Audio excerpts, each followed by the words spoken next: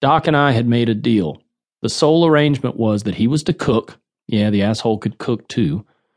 And I was to wash the dishes and keep the place clean. It worked for about 2 weeks. Before coming to Nashville and accepting the conditions of rooming with Doc, I had been a loner. For 6 or 7 years, I had lived alone, eaten alone, and written alone. Now, here was Doc Holliday, cruising into the apartment every evening with a pint of whiskey and a nervous disposition from fighting with booking agents all day. He would come home in the evenings and have to listen to whatever I wrote. He would sit on the floor of the apartment with his bottle between his legs and drink the whole bottle. I would sing him a few tunes that I had written that day, and he would nod and pat his foot depending on the tempo. Doc wasn't much of a critic, though. He pretended to like everything. Just stare at his glass and nod, not positive or negative, just nod. He didn't offer me a lot of encouragement. I guess Doc had spent dozens of years sitting and listening to the songs of hopeful songwriters. After a few years of this, you become numb and tone deaf. Doc had somehow come across the oldest typewriter in the world. You can use it, he said. It worked. I had bought an old typewriter stand somewhere. I put my old portable tape recorder on one side of the typewriter stand and the ancient typewriter on the other. Using a couple of screws and a kitchen knife, I fastened my microphone onto the remaining space. With this getup, I could type the lyric, pick the guitar, and record the song without moving from where I was seated. It was during this period that I really got down to some serious writing. I was a real nut in those days. I would get up in the morning and do my army exercises. Doc weighed around 250 pounds at the time. A fat guy. But he looked comfortable being fat. He laughed fat, walked fat, and thought fat. He was one of those people who are supposed to be fat.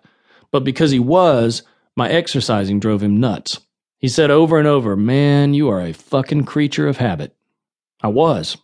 Doc was too. He would always bring the bottle. He would always put his hand up against the wall and lean stiff-armed against the wall over the commode. I would have to clean the handprints off the wall because we had agreed he would cook and I would clean.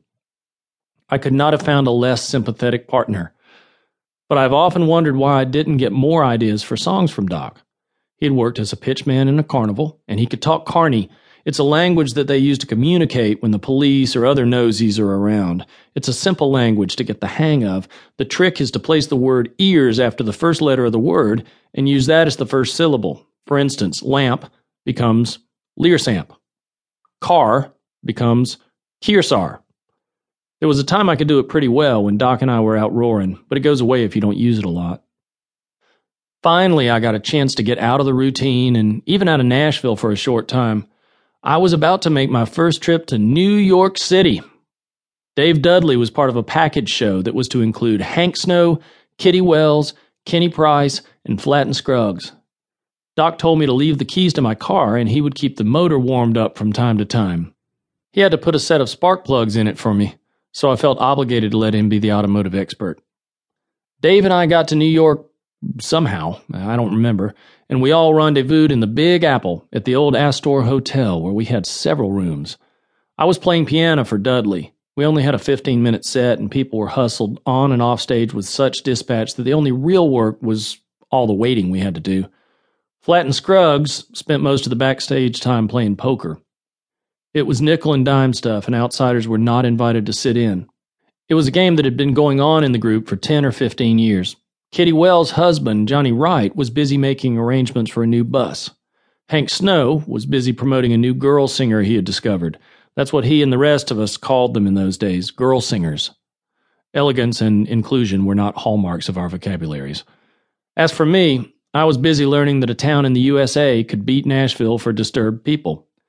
This town had its own brand of the English language to prove it. You see, New Yorkers had a nice, healthy attitude about rudeness. If you wanted to argue and threaten one another, you fit right in. If you make any pretense of politeness, I'd scared the hell out of them. Politeness? Are you for real, fella? So I was busy learning how to pronounce coffee, and sausage, Pay attention, we're about to order breakfast.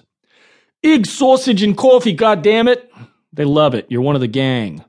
But let's work on lunch or we'll be here for 2 weeks and never get anything for breakfast. First, find out who is mayor of New York.